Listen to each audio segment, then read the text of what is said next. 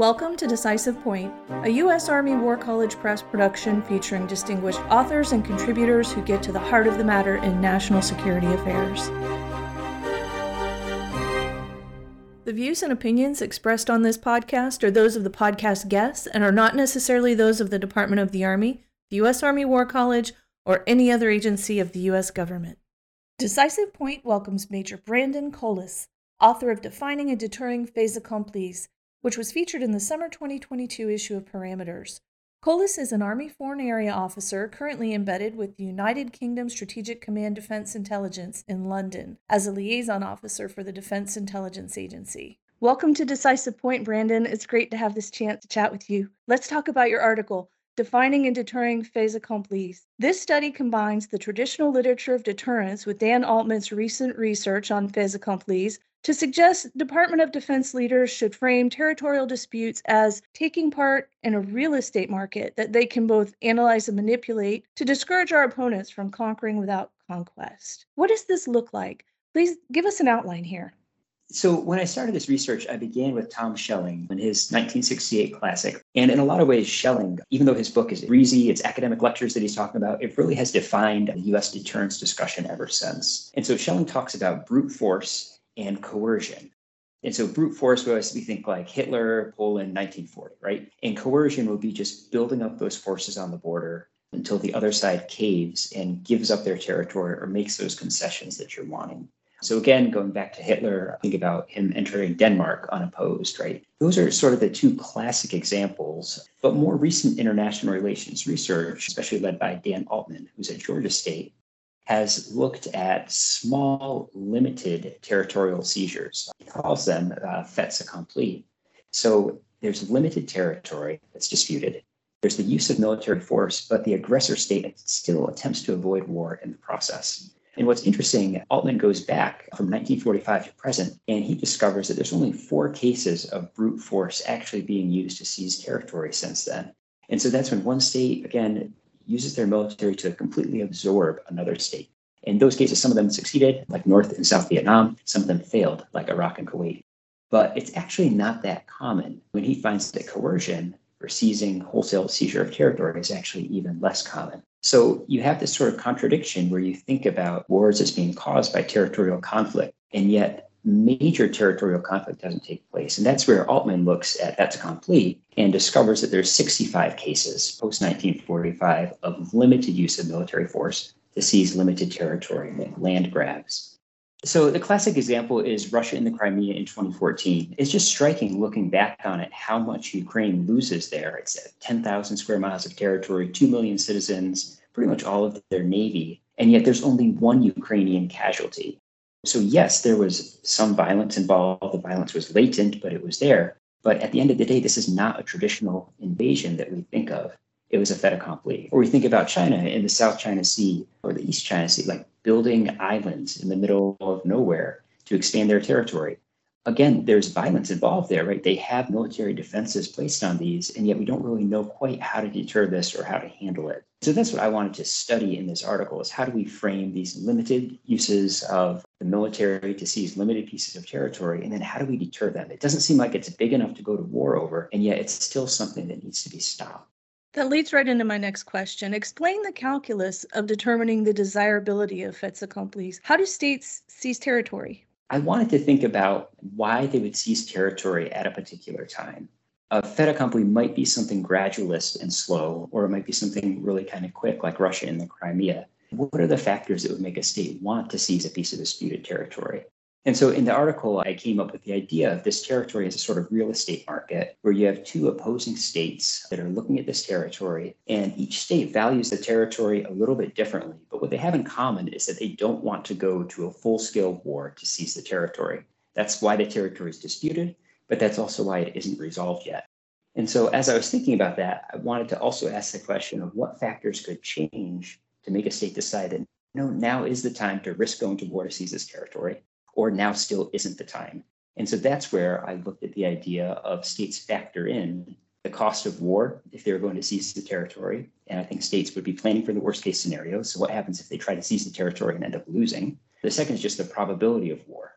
Can they actually move in like Russia did in Crimea and not go to war? And then the probability of victory given war. So if it does come down to a fight, are they going to win and get this territory at the end? And so the market model isn't really asking how they seize the territory so much as why they seize the territory at a particular time. What are those factors? Can you talk a little bit more about the model that you offer in your article and just walk us through how that works? Thinking about how states are looking at the probability of war, the probability of victory, and then also the cost of war, I thought of four factors that states both influence for themselves and try to shape for other states' perceptions. The first is going to be historical claims. So states make historical claims on territory in order to show that they value the territory.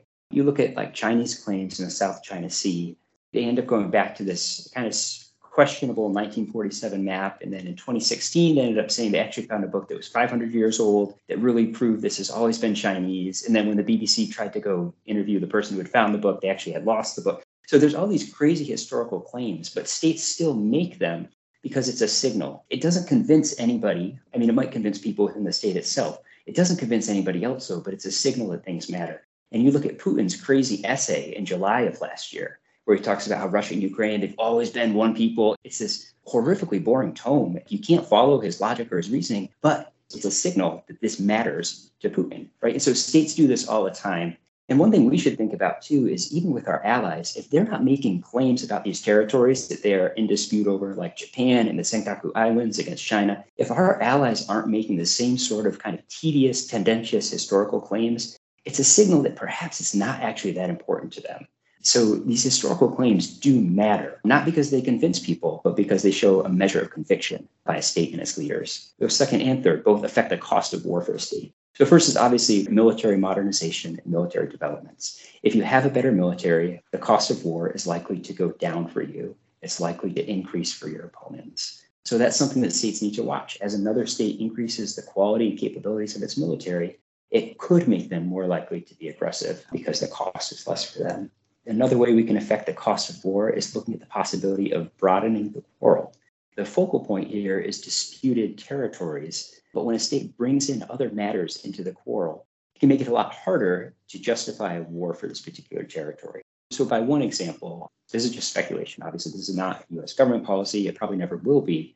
But if the US tied Chinese student visas and linked that to Chinese expansion in the South China Sea, started cutting Chinese student visas. On the one hand, it seems almost bizarre, right? Because these are not related issues. On the other hand, by expanding the quarrel, that forces China to take a step back for their aggression. And so that's one way that states are able to affect the cost of war, by bringing in matters that are unrelated. And then the last thing, thinking about how states affect the probability of war, recent research has been pretty clear that troop placement is a major factor in whether or not territory gets seized. Altman's research shows that post-1990, when you're looking at fait accomplis, the majority of them take place in territories that are not garrisoned. And there's different speculations as to why that is. Part of it is the territory is valuable, you probably already have troops there. Part of it is if you have troops there, they could serve as a tripwire and escalate matters. But regardless, I think the case of the matter is if it's a disputed territory, especially for our allies, and they don't have a garrison there, or they don't have troops nearby, the signal that they're sending is it might not be that important to them. So again, 4 different areas: historical claims, military developments, broadening the quarrel, and troop placement. They're all ways that states can use to shape the value of this disputed territory, both for themselves, and then you can try to shape it for your opponent as well. In an ideal situation, if you want the status quo, so you just want to keep the territory disputed, you agree to disagree, you want to keep the value about the same for you. And if your opponent's value is going up, you try to raise your value. If your opponent's value is going down, you're cautious about raising yours because you don't want your own population to try to increase it. On the other hand, if you want to seize the territory yourself, you'd be wise to lower the value in your opponent's perception and raise the value of your own. How can the market model be used to deter faits accomplis? Even thinking of relatively simple steps that the DoD is already doing, joint training and exercises with allied forces. What that's going to do is help their military improve, our military improve, as we have interoperability like that. So when it comes time to disputed territory, again, thinking back to like the South and East China Seas, as the US does joint operations with the Japanese Self-Defense Force and improves that capability, and we improve our own capability, the cost goes up for China at the same time if they wanted to try to seize the territory. So the relatively simple things, a lot of which we are already doing, can affect the value of territory. Where I think matters is that we're intentional about why we're doing it and that we focus that attention, especially on these geographically disputed areas where war could happen at any time. Do you have any final thoughts before we part ways? Yeah, just two things. The first is that I think contested issues are issues of value. And so the article that I wrote about focused on territorial disputes and deterring our opponents. Obviously, we have to ask, deterring them from what? But if we're able to shape their values and shape our values, I think that can make a difference in how we approach these problems. The second is that our opponents' tactics, what they use, that's a means of communication. So Thomas Schelling talks about the idiom of military action. And the idea behind that is that the means that they use to pursue an end are telling us something, whether or not they want to tell us it. So when we look at a fait accompli, the state is seizing the territory, they're using the military, they're risking war. At the end of the day, they're doing this because they don't want to go to war for the territory. And so the signal is they're going to risk war, but they're not exactly there yet. And so one thing that Altman's research has showed is that a vigorous military response to a fait accompli when it's happening often is enough to make it fail, and it can stop there. And so I think one takeaway from this article is we have to listen to what our opponents are saying. We have to listen to what they're not saying as well.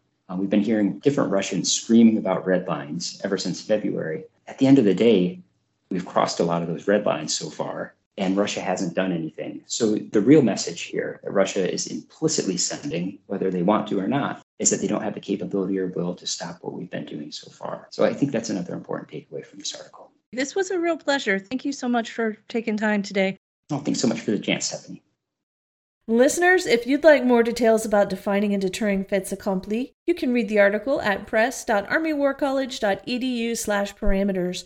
Look for Volume 52, Issue 2. If you enjoyed this episode of Decisive Point and would like to hear more, look for us on Amazon Music, Spotify, Apple Podcast, Stitcher, and any other major podcast platform.